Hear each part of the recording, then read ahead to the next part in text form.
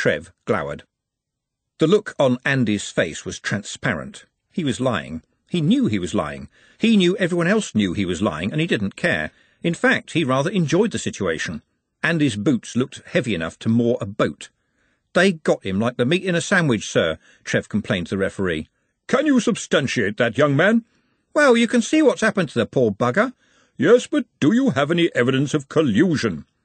Trev went blank, and Nutt supplied in a whisper, "Can you prove it was a set-up?" "Can anyone?" said the referee, looking around the players. No one could.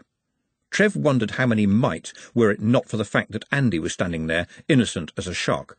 "I'm the referee, gentlemen, and I can only referee what I see, and I saw nothing." "Yeah, because they made sure of that," said Trev. "Anyway, listen to the crowd, they all saw it." "Look, they've got boots on them that could strip bark," Ridcully protested. "Yes, indeed, sorry, Captain, but as yet there are no rules about which boots should be worn, and, at the very least, these are the boots that have been traditionally worn for the game of foot-the-ball." "But they're man-traps." "I can certainly see what you're getting at, but what would you like me to do?" said Henry. "I have a suspicion that if I cancelled this match at this point, you and I would not get out of here alive. Because, even if we ourselves did escape the wrath of the crowd, we would by no means escape the wrath of Vetinari. The game will continue. Unseen Academicals can play a substitute, and I will— let me see." He pulled out a notebook. "Ah, yes, I will award a free kick at the very point where this unfortunate incident took place. And may I add that I will look askance at any future incidents. Mr. Hoggett, I trust that you will make this clear to your team."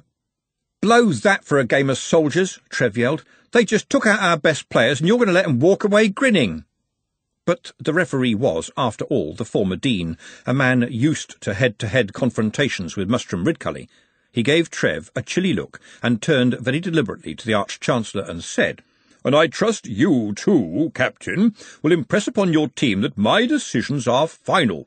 There will be a 5-minute interlude for you to do this, and can some of you fellows take poor Professor Macarona off the field and see if you can find some quack to look at him?"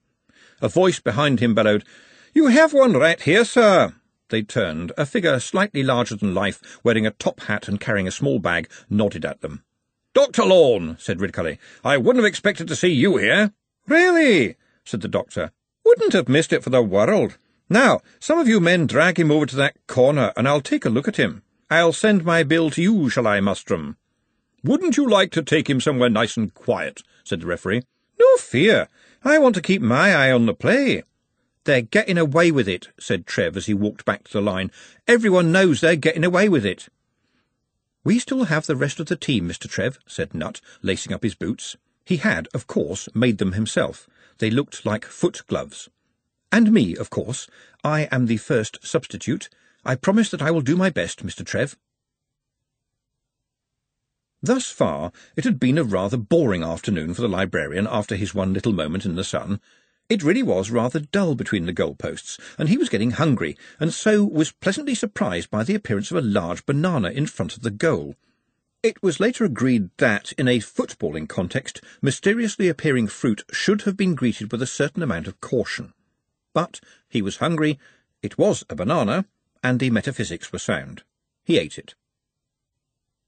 Glenda, up in the stand, wondered if she was the only one to have seen the startlingly yellow fruit in its trajectory, and then saw, looking up at her from the crowd with a big grin on her face, Mrs. Atkinson, mother of Tosher, himself something of an unguided weapon. Anyone who had ever been in the shove knew her as a perpetrator of all kinds of inventive assaults.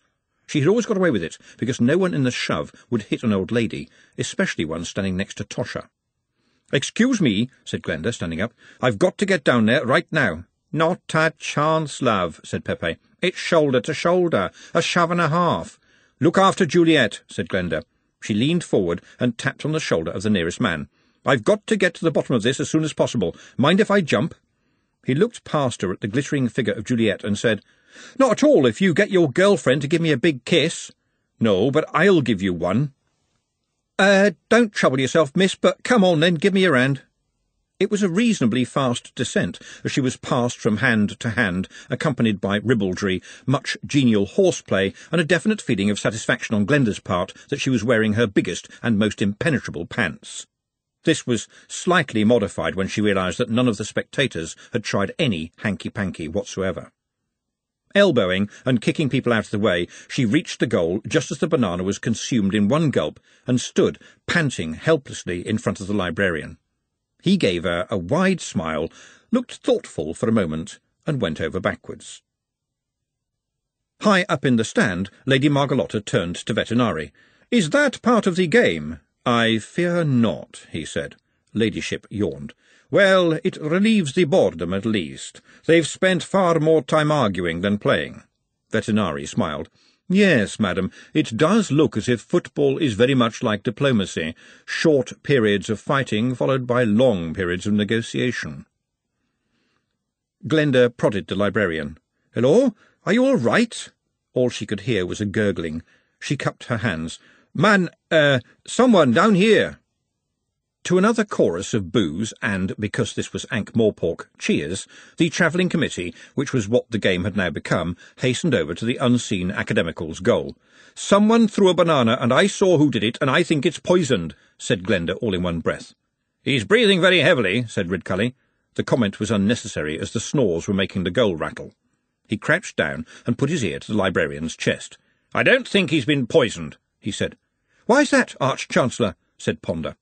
"Because if anyone has poisoned our librarian," said Ridcully, "then, although I am not by nature a vindictive man, I will see to it that this university hunts down the poisoner by every thaumic, mystic, and occult means available, and makes the rest of their life not only as horrible as they can imagine it, but as horrible as I can imagine it.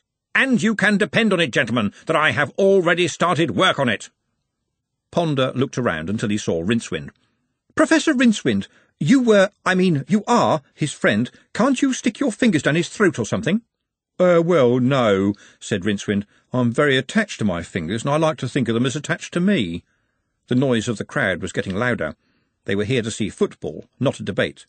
"But Dr. Lorne is still here," Rincewind volunteered.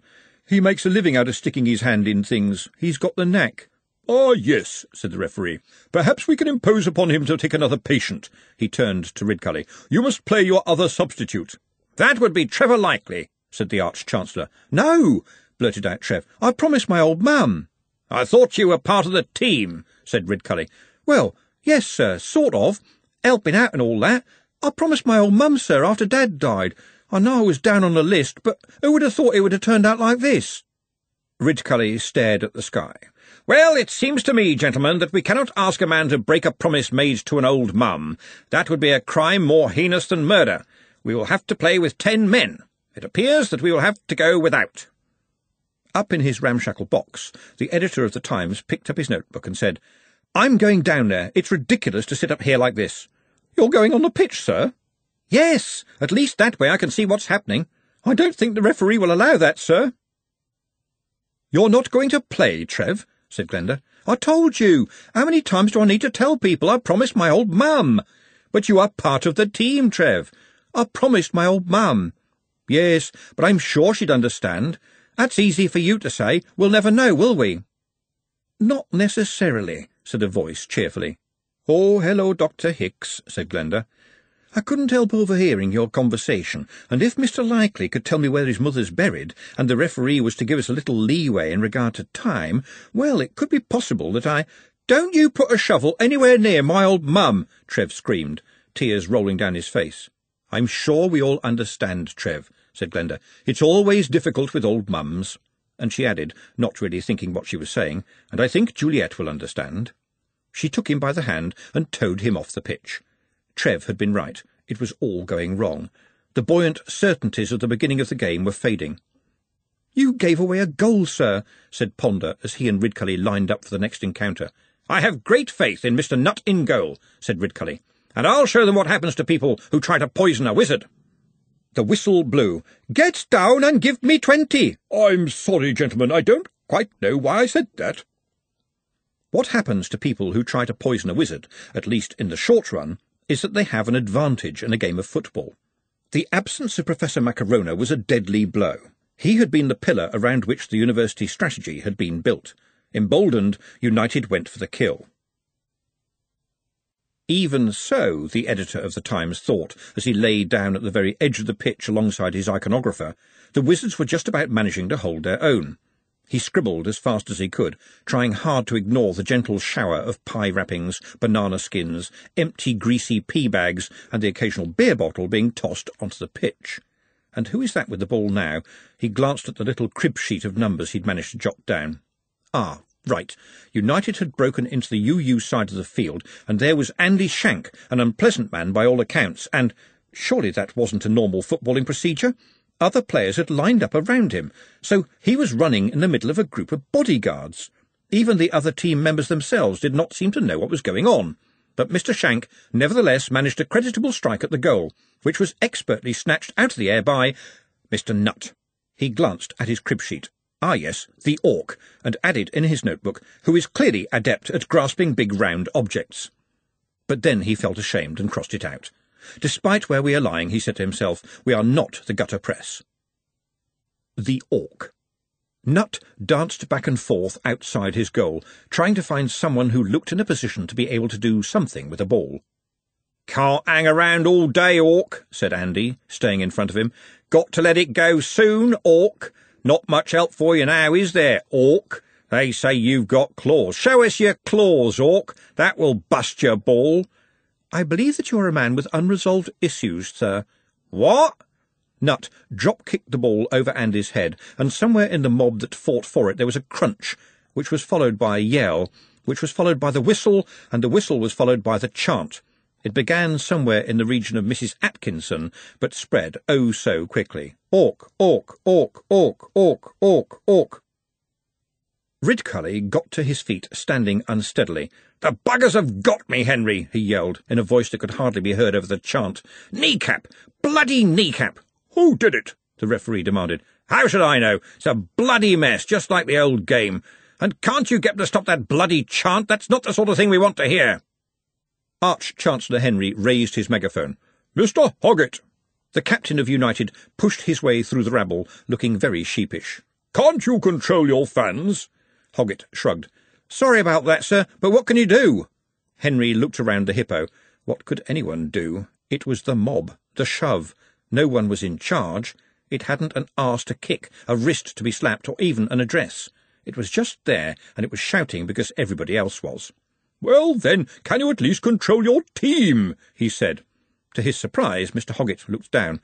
"Not entirely, sir. Sorry about that, sir. It's how things are." "One more incident of this kind and I will cancel the match. I suggest you leave the field of play, Mustrum. Who is the substitute captain?" "Me," said Ridcully. "But under the circumstances I appoint Mr. Nobbs as my deputy." "Not Nobby Nobbs," exclaimed the former dean. "No relation," said Bledlow Nobbs very quickly. "Well, that was a good choice at least," said Trev, sighing. "Nobbsy is a clogger at heart." "But it's not supposed to be about clogging," said Glenda. "And do you know what?" she added, raising her voice against the steel roar of the crowd. "Whatever the old dean thinks, he can't stop the game now. This place would just blow up." "You think so?" said Trev. "Listen," said Glenda. "Yes, I think you're right. You ought to get out of here." "Me? Not a chance." "But you could make yourself useful and get Juliet out. Get her as far as Vimesy and his lot. I bet they're waiting right outside the gates. Do it right now while you can still get down the steps. Won't get a chance once they start to play again." As he left, Glenda walked unheeded down the touchline to the little area where Dr. Lorne was standing guard over his patients. "You know that little bag you brought with you, sir?" "Yes." "I think you're going to need a bigger bag. How's Professor Macarona?" The professor was lying on his back, staring at the sky, and wearing an expression of bland happiness. "Sorted him out easily enough," said the doctor. "He won't be playing again any time soon. I've given him a little something to make him happy. Correction, I have given him a big something to make him happy." "And the librarian?"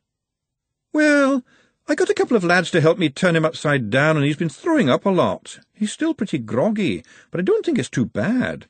He's as sick as a parrot." According to Fletcher's Avian Nausea Index, parrot sickness stands at number 5 in the Wishing Yourself Dead Index, The highest level of sickness is that suffered by the great combovered eagle, which can vomit over 3 countries at once. "This wasn't how it was supposed to go, you know," said Glenda, out of a feeling that she should defend the bloody mess. "It generally isn't," said the doctor. They turned as the noise of the nearby crowd changed. Juliet was coming down the steps, glittering. The silence followed her like a lovesick dog. So did Pepe and the reassuring bulk of Madame Shan, who might be a useful barricade in case the hippo became a cauldron. Trev, tagging along behind them, seemed like an afterthought in comparison. "All right, dear, what's this all about?" said Pepe. "I ain't going," said Juliet. "Not while Trev's in here. I ain't leaving without Trev. Pepe says he's going to win the match."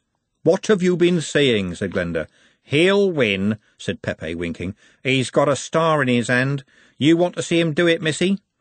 "What are you playing at?" said Trev angrily. "Oh, I'm a bit of a conjurer, me. Or maybe a fairy godmother." Pepe gestured around the arena. "See that lot? Their ancestors screamed to see men killing one another and beasts tearing decent folks apart. Men with spears fighting men with nets, and all that kind of ugly shite. And they have cart-tail sales here every other Sunday," added Glenda. "It's always been the same," said Pepe.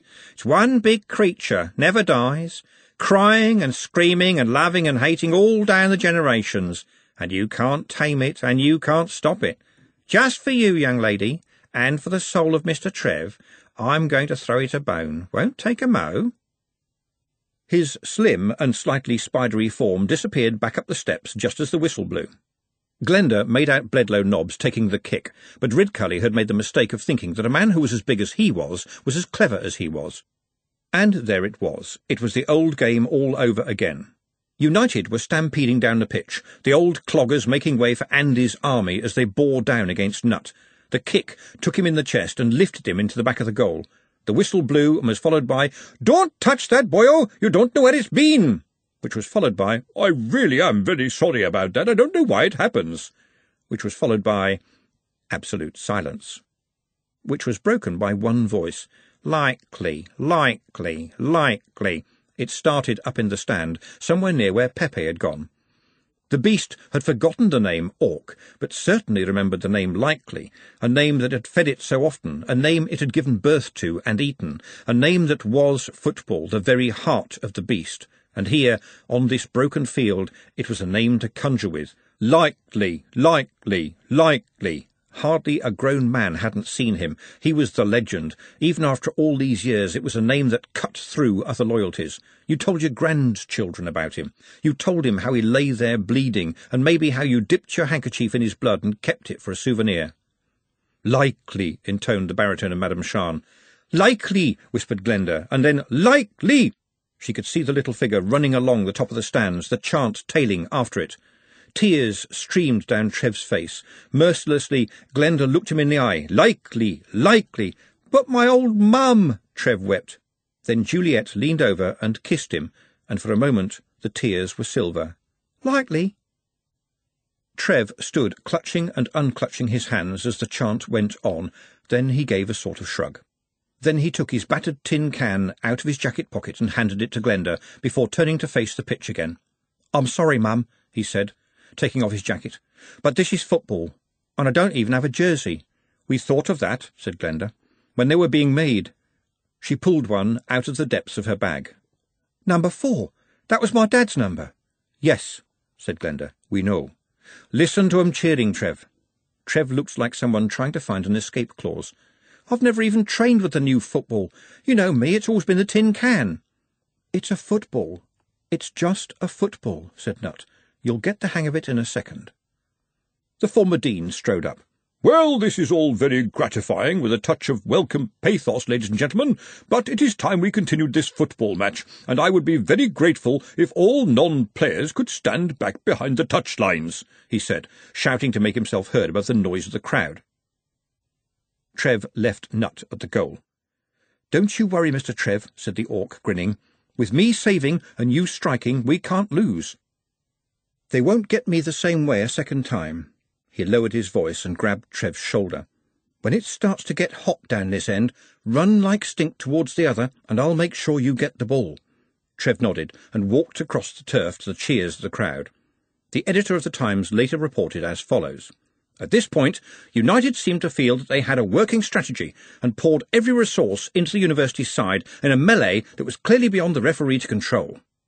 The plucky Orc custodian had also learned a lesson and 2 or 3 times recovered the day with magnificent saves, on one occasion kicking the ball, in our opinion, directly at the head of one of the milling opponents, stunning him and then catching it upon the rebound, dropping it onto the boot and sending it far into the opposing half, where Trevor Likely, son of the famous football hero, ran pell-mell towards the goal where Mr. Charlie Barton had happily been provided with a chair, a table, a late lunch, and 2 stalwart defenders whose clear purpose it was to see that none shall pass.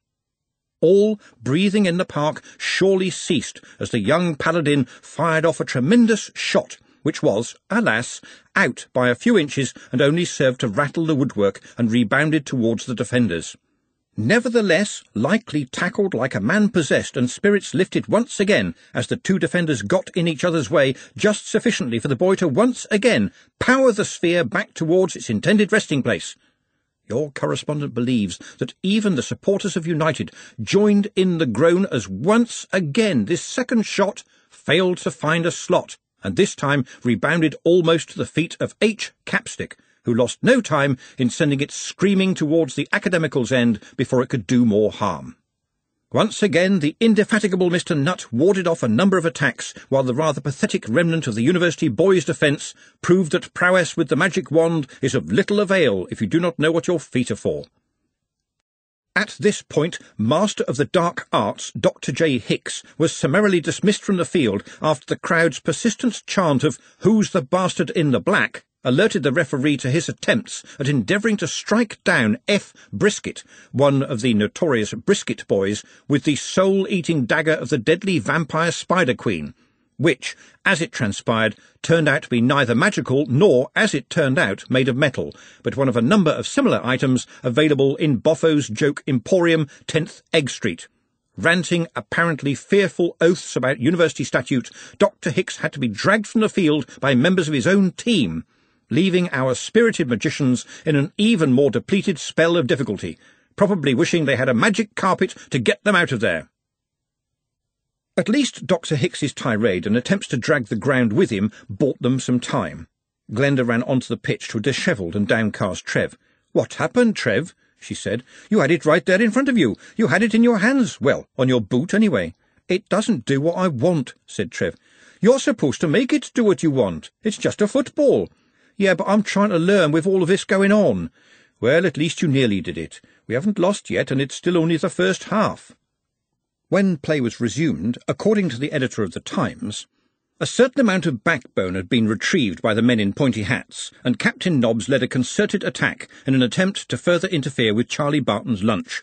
But to the dismay of all, the son of Dave Likely still appeared to have only a nodding acquaintance with the art of goal-scoring, and it appeared very much that his only chance of putting one away would be to have the ball wrapped up and sent via the post office. And then, to the shock of all, the occult gang appeared to prove that they were far better at billiards than football, when another of Likely's powerful but directionless attempts rebounded again off the goal onto the head of Professor Rincewind, who was, in fact, running in the opposite direction, and was in the back of the goal before anyone, including Charlie, knew where it was. This got a cheer, but only because the game now appeared, in our opinion, to be a comedy routine. Alas, there was no comedy about the fact that in several parts of the Hippo, fights were breaking out between gangs of rival supporters, doubtless inspired by some of the shameful performances on the pitch. As the 2 sides trooped or hobbled back to their places, the referee called the captains together. "Gentlemen, I'm not quite sure what we are doing here, but I'm quite certain that it's not exactly football, and I look forward to the inquiry later on. In the meantime, before anyone else is injured, and especially before the crowd start to tear this place apart and eat one another, I will tell you that the next goal scored will be the last one, even though we are still only in the first half." He looked meaningfully at Hoggett and said, "I sincerely hope that some players will examine their consciences. If I may coin a phrase, gentlemen, it's sudden death either way. I will give you a few minutes to impress this upon your teams." "I am sorry, sir," said Hoggett, looking around. "Some of my lads are not people I would have chosen, if you get my drift. I'll give them a good talking to." In my opinion, that would only work if you were hitting them with a hammer at the same time, Mr. Hoggett. They are a disgrace. And do you also understand me, Mr. Nobbs? "I think we'd like to carry on too, never say die." "And I would not like to see death here either, but I suspect that your request for extra time is in the hope that Mr. Likely will learn how to play football. But I fear that will not happen in a month of Sundays." "Well, yes, sir, but can't you—" Hoggett began. "Mr. Hoggett, I have spoken, and I am the referee, and right now I am the nearest thing to the gods." "I am the nearest thing to the gods." It came back as an echo, softer, brighter. He looked around. "What? Did you chaps say something?" "Nearest thing to the gods." There was a sound like glowing, but the ball was still in his hands, wasn't it? He stared at it. And was it just him, or was there something in the air? Something in the air, the silveriness of fine winter days. Trev did an embarrassingly jiggly little run on the spot as he waited. When he looked up, there was Andy Shank watching him. "Your dear old dad must be having a fit," said Andy cheerfully. "I know you, Andy," said Trev wearily. "I know what you do. You corner some poor tosser and taunt him until he loses his rag, and so he starts it, doesn't he? I'm not rising to it, Andy." "Not rising to anything very much, are you?" "Not listening, Andy," said Trev. "Oh, I reckon you are." Trev sighed again. "I've been watching you. You and your chums are bloody masters at sticking the boot in when the ref ain't looking, and what he don't see he can't do nothing about." Andy lowered his voice. "Well, I can do something about you, Trev. You won't be walking out of this place, I swear it. You'll be carried out." There was the sound of the whistle, followed by the unstoppable, "Any boy who has not brought his kit will play in his pants." "Sudden death," the former dean said, and the sides collided, Andy emerging with the ball at his feet and his dishonour guard flanking him at either side.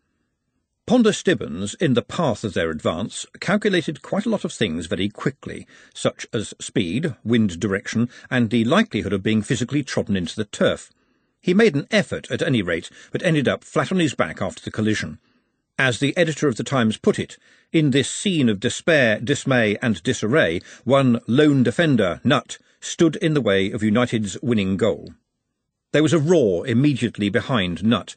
He daren't look round, but someone landed on top of the goal, making it shake, dropped down, and indicated by means of one huge and horny thumb that Mr. Nutt's assistance was no longer required. There was a green crust around the librarian's mouth, but this was nothing to the fire in his eyes. At this point, according to the editor of the Times, seemingly nonplussed by the return of the wizard's famous man of the forest, Shank essayed another attempt at the winning score, which was stopped one-handed by the librarian and effortlessly thrown back into United's turf. With everything to play for, it seemed to us that every man on the pitch was chasing the ball as if they were a pack of boys scuffling in the gutter for the traditional tin can.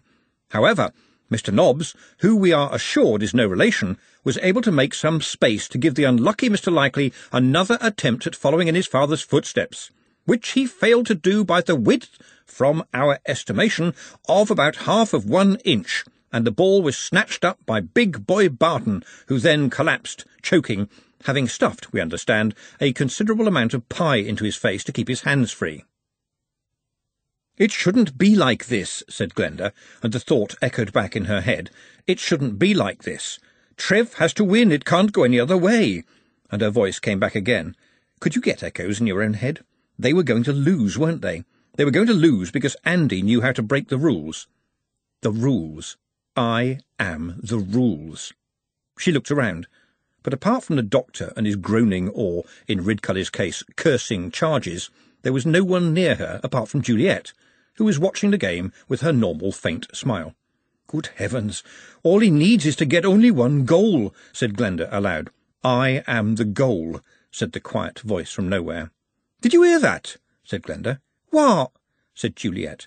She turned, and Glenda could see that she was crying. "Trev's going to lose."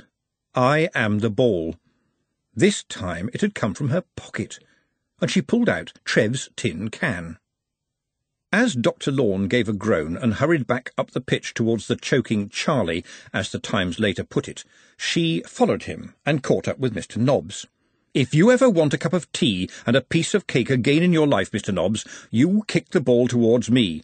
You will know where I am, because I will be screaming and acting silly. Do what I say, OK?" "Do what she says, OK," he heard her voice echo.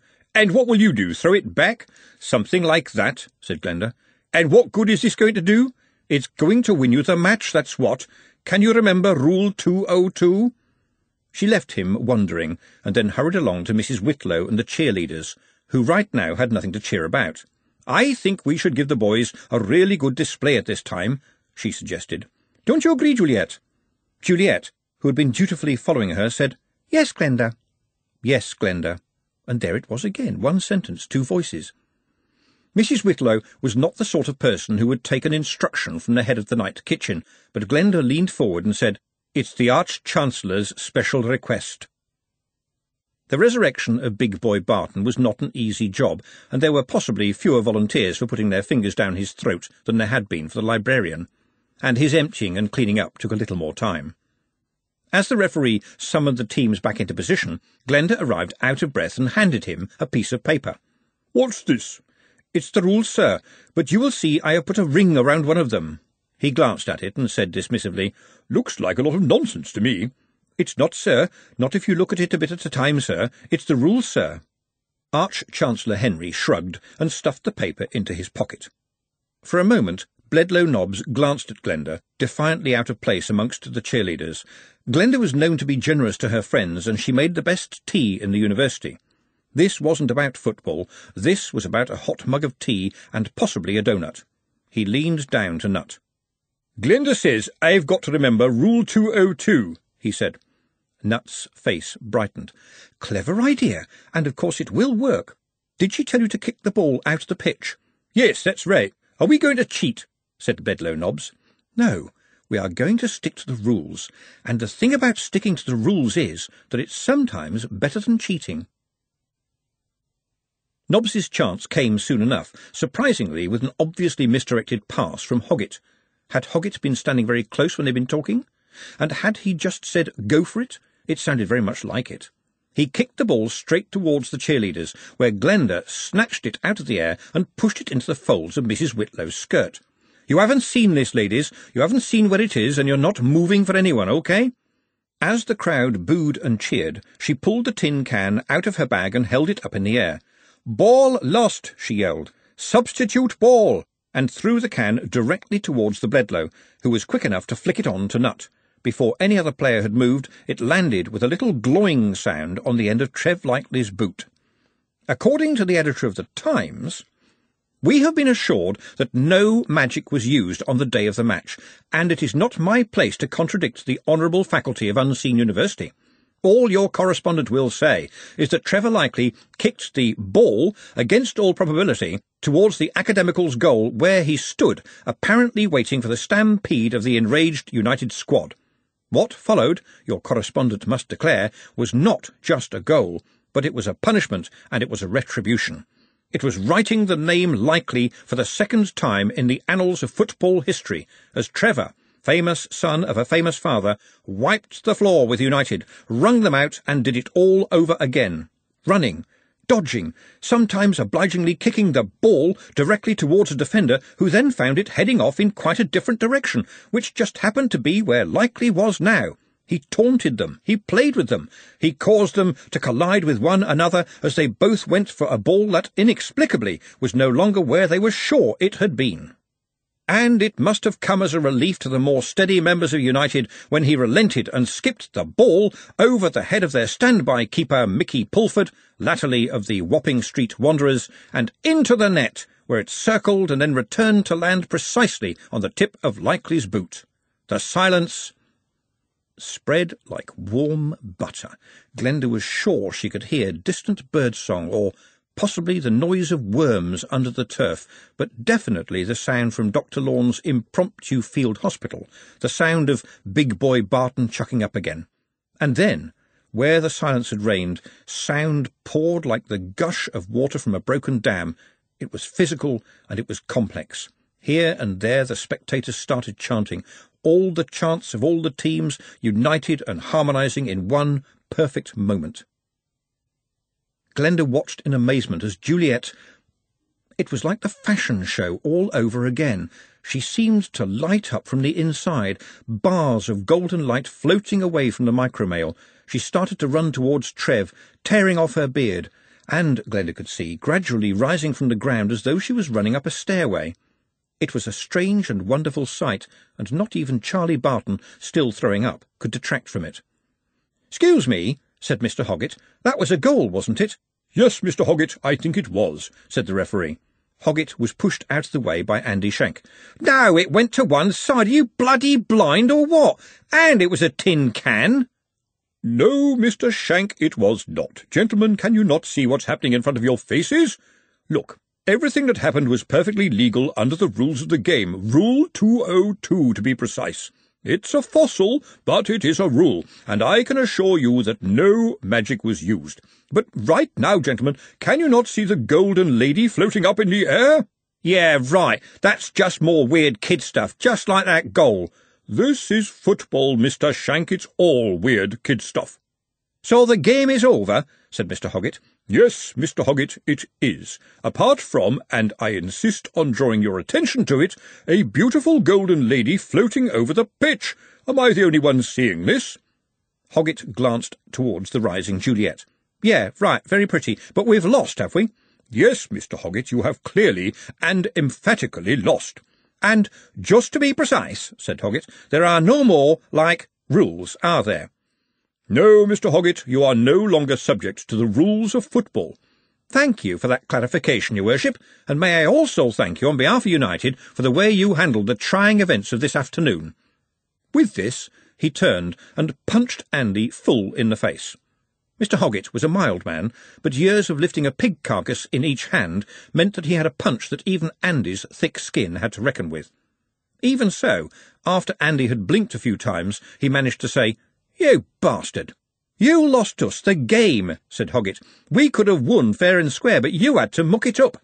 And those around him felt able to murmur in support of the accusation. "Me? It wasn't me. It was that bloody Trev Likely and his little orc chum. They was using magic. You can't say that wasn't magic." "Just skill, I assure you," said the former dean. "Amazing skill, certainly, but he is well known for his prowess with the tin can, which itself is a veritable icon of football." "Where is that bloody Likely, anyway?" Glenda, eyes fixed on the centre of the pitch, said in the voice of someone half hypnotised, "He's rising up in the air as well." "Look, you can't tell me that's not magic," Andy insisted. "No," said Glenda. "You know what? I think it's religion. Can't you hear?" "I can't hear anything, dear, with all the noise from the crowd," said the former dean. "Yes," said Glenda. "Listen to the crowd." He did. It was a roar, a great sky-filling roar, old and animal and coming up from the gods knew where, but inside it, travelling like a hidden message, he made out the words. They swam into focus, if indeed the ear could focus, and if he was actually hearing them with his ears. They might have been coming through his bones. If the striker thinks he scores, or if the keeper cries in shame, they understand not the crowd's applause. I make and hear and earn again. For I am the crowd and I am the ball. I am the triumph and the blame. I am the turf, the pies, the all. Always and ever I am the game. It matters not who won or lost. Nothing is the score you made. Fame is a petal that curls in the frost. But I will remember how you played. And it stays there, Glenda thought, like sound in a banner, everybody one part of it. Juliet and Trev began to float down, hand in hand, turning gently until they landed lightly on the turf, still kissing. A sort of reality began to leak back into the arena, and there are some people who, even when hearing the voice of the nightingale, will say, "What's that bloody noise?" "Cheating bastard!" said Andy, and launched himself directly at Trev, covering the ground at speed as the boy stood there with a very bemused but happy expression on his face. He did not notice the hell-bent Andy until a huge boot kicked him squarely in the groin, so hard that the eyes of all male watchers watered in sympathetic pain. For the second time in 24 hours, Trev felt the micromail sing as the thousands of links moved and just as quickly settled down again. It was as if a little breeze had blown up his pants. Apart from that, he hadn't felt a thing. Andy, on the other hand, had. He was lying on the ground, bent double, making a sort of whistling noise through his teeth. Someone slapped Trev on the back. It was Pepe. "You did put my pants on, didn't you? Well, obviously not my pants. You'd have to be suicidal to want to put my pants on. Anyway, I've come up with a name for the stuff. I'm going to call it Retribution.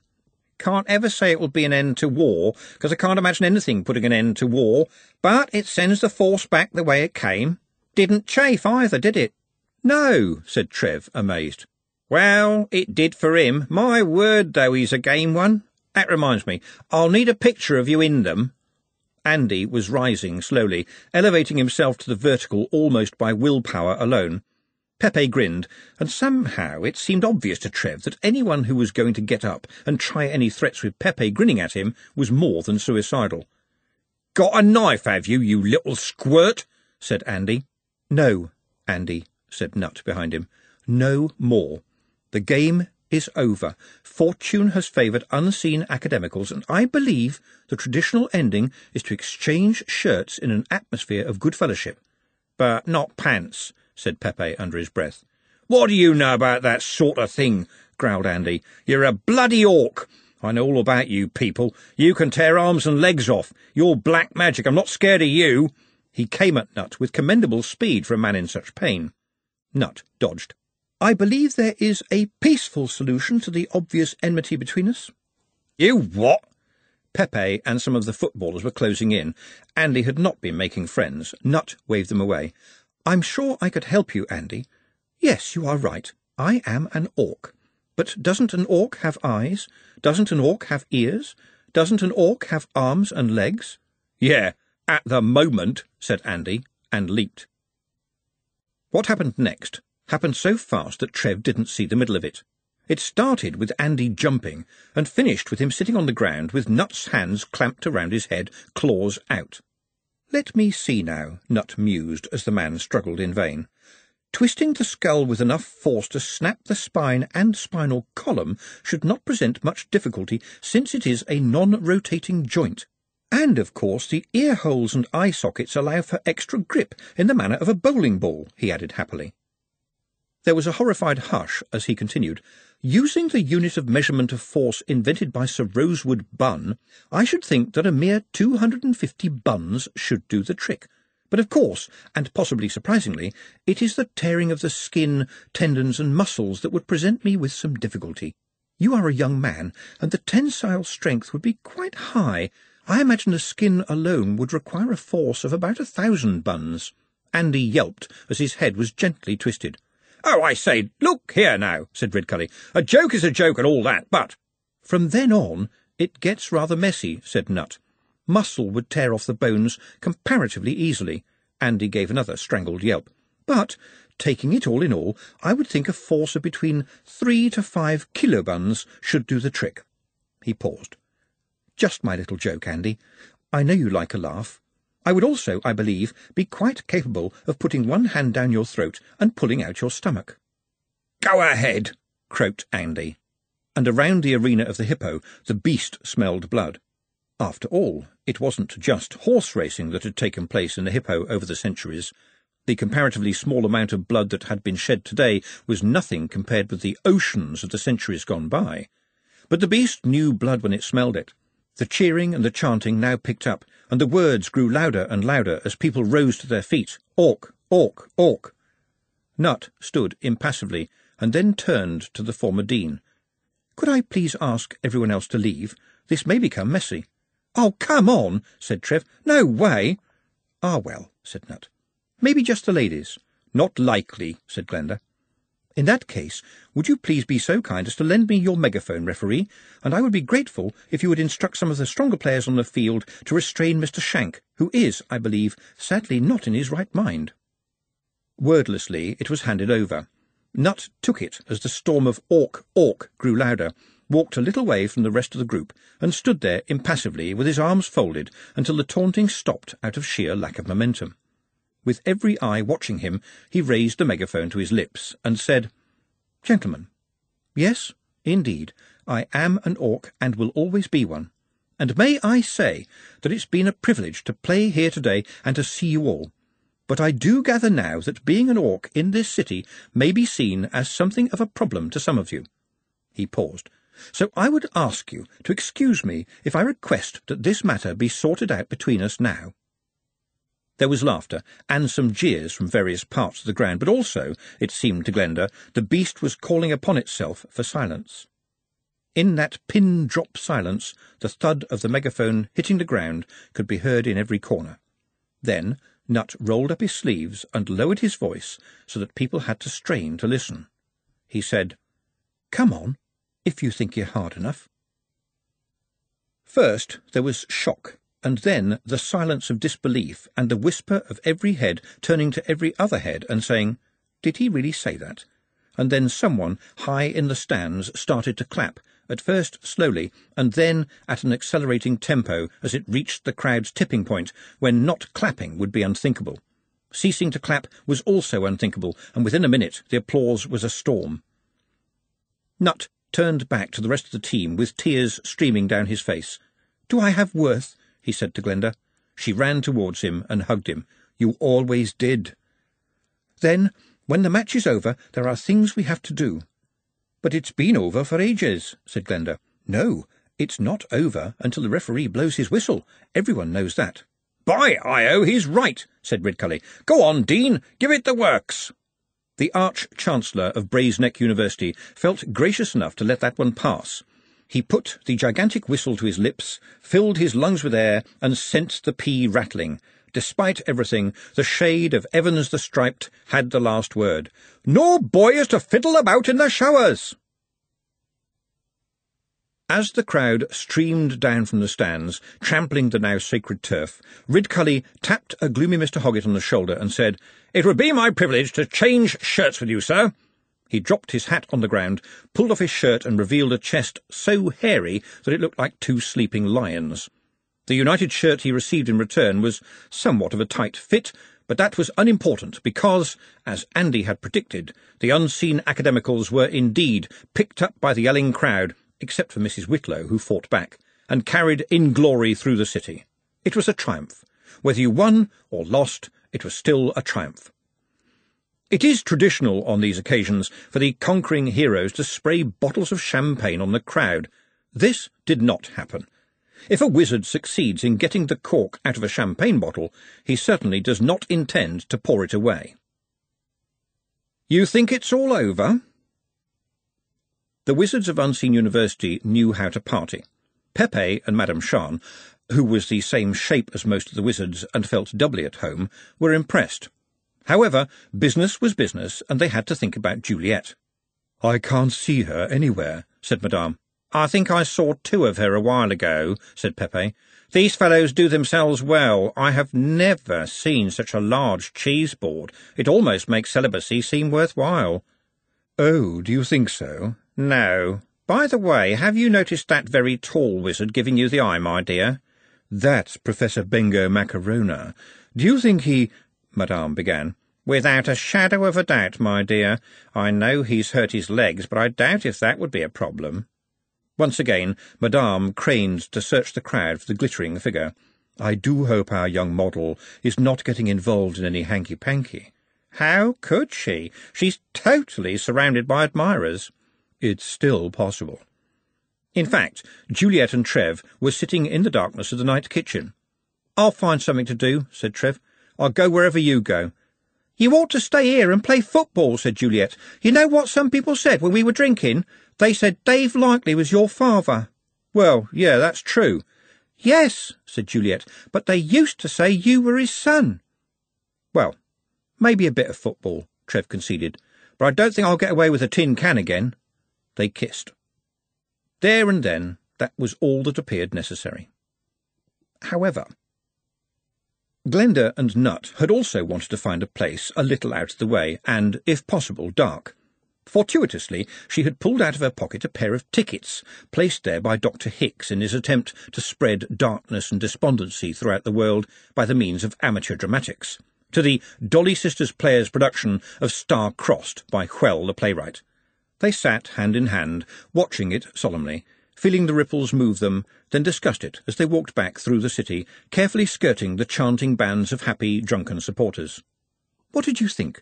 said Nut, after a while. "About the play, I mean." "I don't see that it was that romantic," said Glenda. "To be honest, I thought it was a bit silly." "It is widely regarded as one of the great romantic plays of the last 50 years, said Nut. "Really? But what type of example are they setting? First of all, didn't anyone in Genua, even in those days, know how to take a pulse? Is a little first-aid knowledge too much to expect? Even a hand mirror would have helped, and there are quite a number of respectable places where you can take a pulse." "I think that's because neither of them were thinking about themselves, perhaps," said Nut. "Neither of them was thinking at all," said Glenda, "and they certainly weren't thinking about each other as people. A little common sense and they would be alive. It's made up, like books. I don't think anyone sensible would act like that." He squeezed her hand. "Sometimes you speak like ladyship," he said. "And that reminds me." "Reminds you of what?" "It's time for me to meet my maker." Andy Shank walked unsteadily among the night-time alleys, secure in the knowledge that they contained nothing worse than him, a belief which, as it happened, was in error. "Mr. Shank?" "Who's asking?" he said, turning around and reaching instinctively into his coat for his new cutlass. But another knife, silver and thin, sliced twice, and a foot expertly stamped the length of his shin and forced him to the ground. "Me. I'm the happy ending. You can call me the good fairy. Don't worry, you'll be able to see by the time you wipe the blood out of your eyes, and, as they say, now you won't have to pay for a drink in any bar in this town, though I suspect you never have." His attacker leaned nonchalantly against the wall. "And the reason I'm doing this, Mr. Shank, is that I am a bastard. I am an old bugger. I am a sod. They let you get away with it because they were nice people, and, you know, the world needs someone like me to set the balance square. Since before you were born I have known people like you, tormentors, bullies and thieves. Ah, yes, thieves. Thieves of other people's self-respect. Thieves of their peace of mind. Now, Mr. Nut, he's an orc, and I've heard that he can talk people better. Well, so be it, say I. If it works, he's a genius, but that don't square things, not in my book. So I thought you ought to meet Pepe, just to say hello. If I ever see you again, they'll never find all the pieces. But just to show that I have a decent streak, here's something to put on your wounds." Something landed softly near Andy's groping hand. Andy, dripping blood and snot onto the pavement, reached around quickly as the trim little footsteps disappeared, thinking only of getting the blood out of his eyes and revenge and retribution out of his heart. And, in the circumstances, therefore, he should not have wiped the half-lemon across his face. "You think it's all over?" It is a regrettable fact that when two people are dining at a very large and impressive dining table, they sit at the opposite ends of the long axis. This is incredibly stupid and makes conversation difficult and the passing of food impossible. But even Lord Vetinari and Lady Margalotta had apparently signed up to the idea. On the other hand, they both ate very little, and so there wasn't very much to pass. "Your secretary seems to be getting on very well with my librarian," said Lady Margalotta. "Yes," observed Vetinari. "Apparently they are comparing ring-binders. He has invented a new one."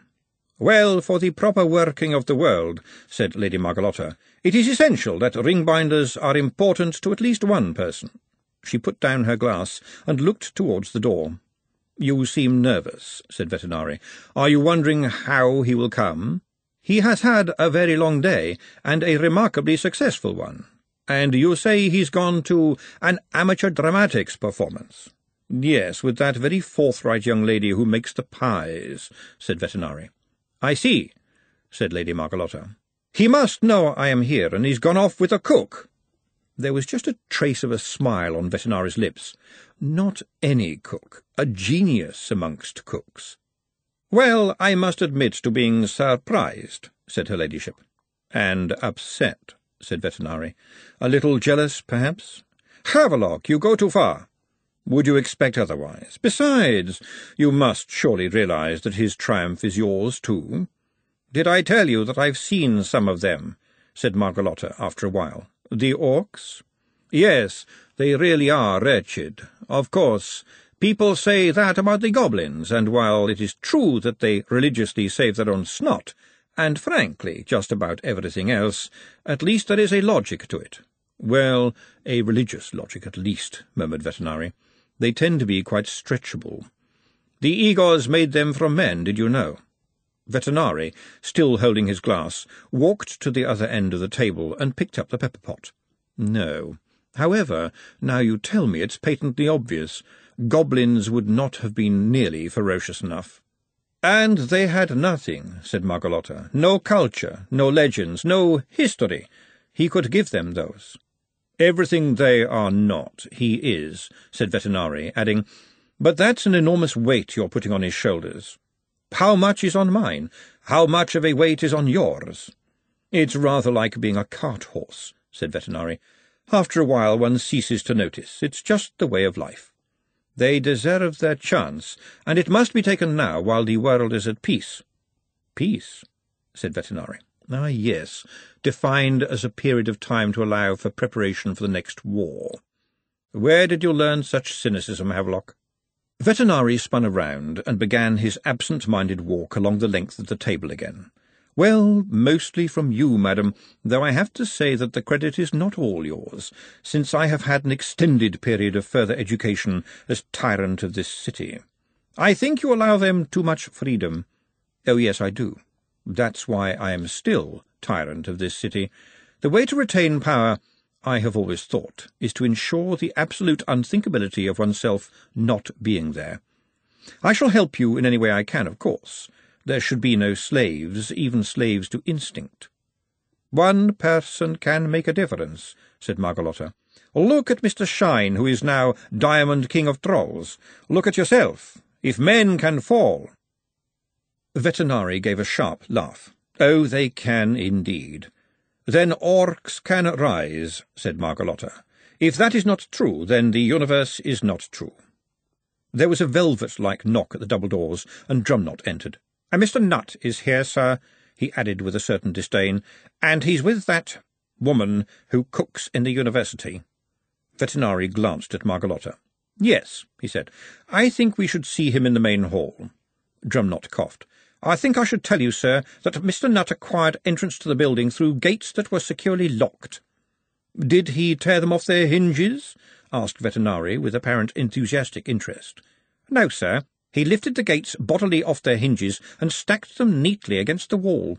"Ah, then there is still hope for the world." "And the guards?"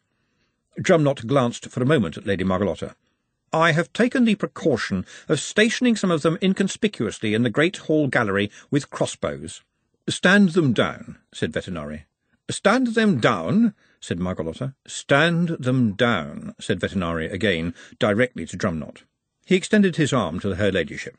"I think the term is, as they put it, alia jacta est. The die, your ladyship, is cast, and we should both see how it falls." "Will you get into trouble for that?" said Glenda, staying close to Nutt as they walked up the steps.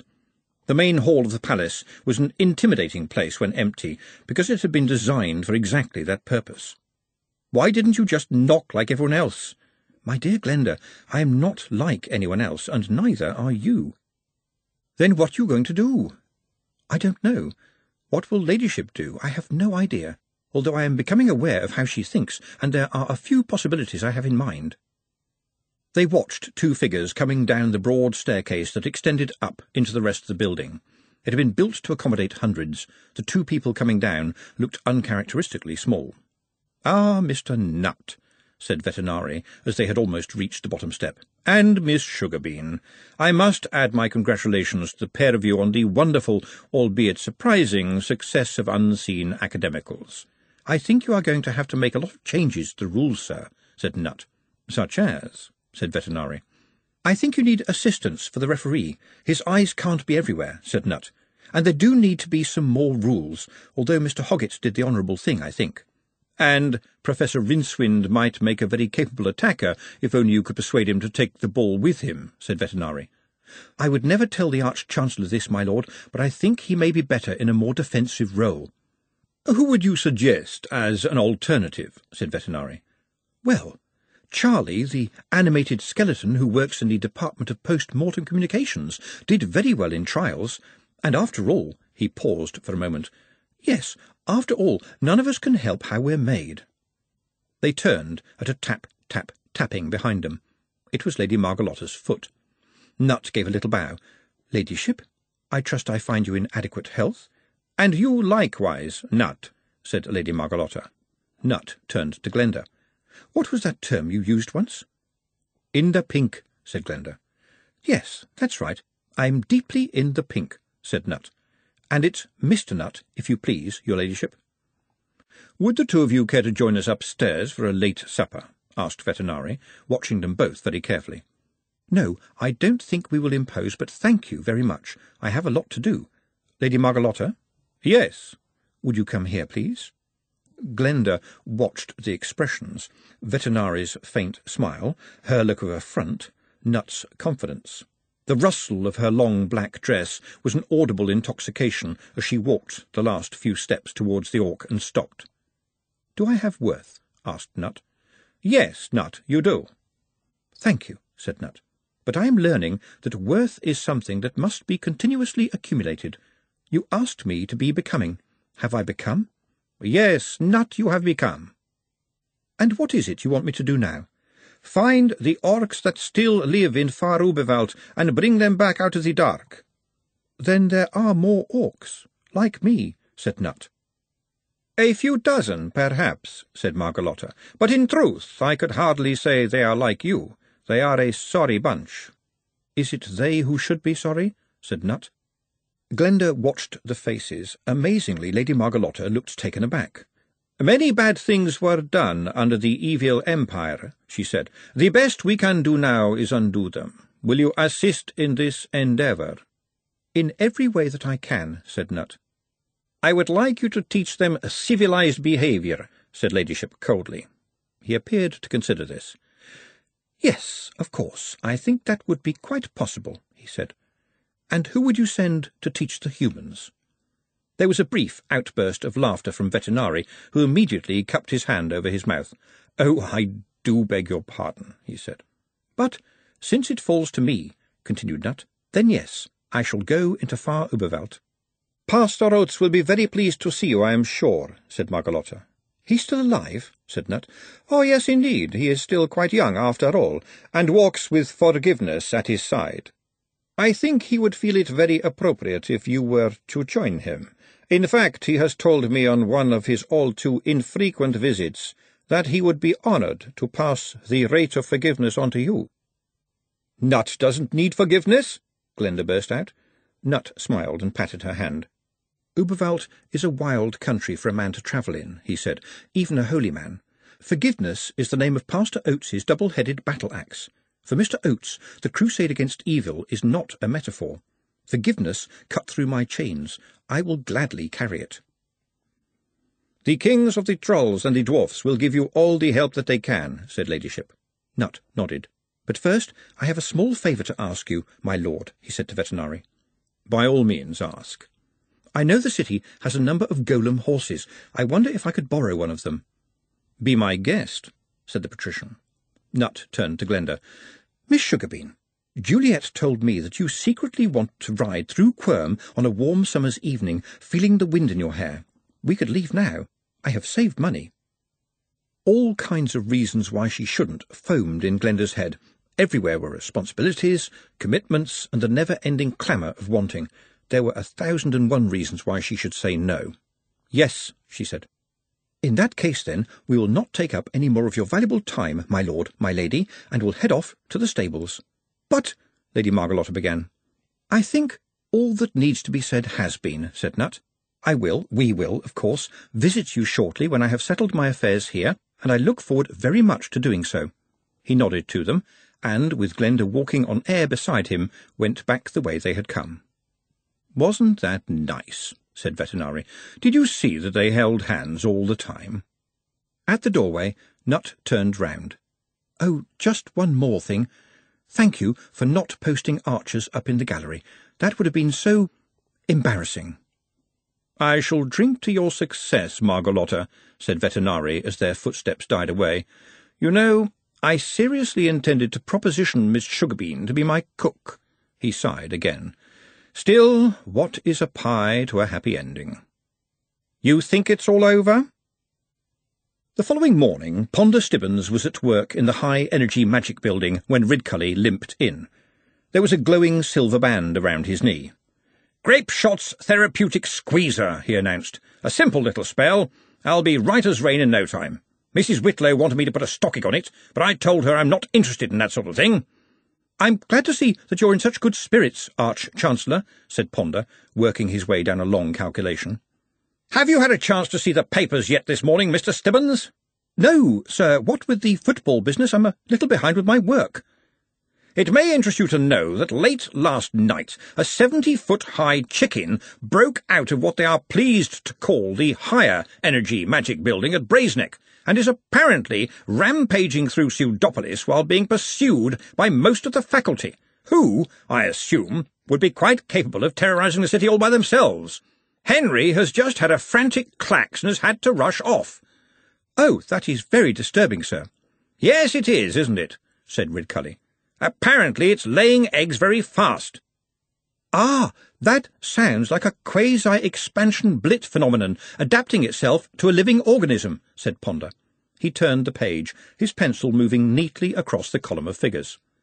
"The former dean has egg all over his face," said Ridcully. "Well, I'm sure that Professor Turnipseed will be able to bring things back under control," said Ponder. The tone of his voice was entirely unchanged. There was a busy little silence, and Ridcully said, "How long do you think we should give him to get it under control?" "What size are the eggs?" 8 or 9 feet high, apparently," said Ridcully. "With calcium shells?" "Yes, quite thick, so I'm told." Ponder looked thoughtfully at the ceiling. That's not too bad, then. If you'd said steel, it would have been rather worrying. It sounds very much like a blit devolution, possibly caused by lack of experience." "I thought you taught Mr. Turnipseed everything you know," said Ridcully, looking happier than Ponder had seen him in a very long time. "Well, sir, perhaps there was something he didn't quite grasp. Are people at risk?" "The wizards have told everyone to stay indoors." "Well, sir, I think if I got some of my equipment together we could leave about tea-time." "I'll come too, of course," said Ridcully. He looked at Ponder. "And—" "What?" said Ponder. He looked at Ridcully's grin. "Yes, it might be a good idea if one of the gentlemen from the Times came along to take pictures. They might be very good for instructional purposes." "An extremely good plan, Mr. Stibbons, and I think we should take the senior faculty as well. They will lend some much-needed—" He snapped his fingers. "What's the word?" "Confusion?" said Ponder. No, not that," said Ridcully. "Appetite?" said Ponder. "Weight?" "Something like that. Gravitas. Oh, yes, lots of gravitas. We aren't the kind of fellows who run around chasing strange birds. I'll see you after lunch. And now I have other matters to deal with." "Yes, Arch-Chancellor," said Ponder. "Oh, and, what about the proposed football match?" "Regrettably, it appears that it'll have to wait until they have rebuilt the university." "That's a shame, Arch-Chancellor," said Ponder. He carried on with the calculation until the very last figures danced into place, made sure the Arch-Chancellor had left, gave a very small smile, which you might not have noticed had you not expected it, and then pulled another ledger towards him. It was another good day. It is now. This recording of Unseen Academicals by Terry Pratchett was produced and directed by Maurice Leach and performed by Stephen Briggs. It was recorded at Motivation Sound Studios, London, by Norman Goodman and Tim Garrett. It was edited by Dan King. Mixing and mastering were by Harper Audio. We hope you've enjoyed this programme from Harper Audio. For more information about the broad range of titles from Harper Audio, Harper Children's Audio and Caedmon, please visit our website at www.harperaudio.com. Thank you for listening.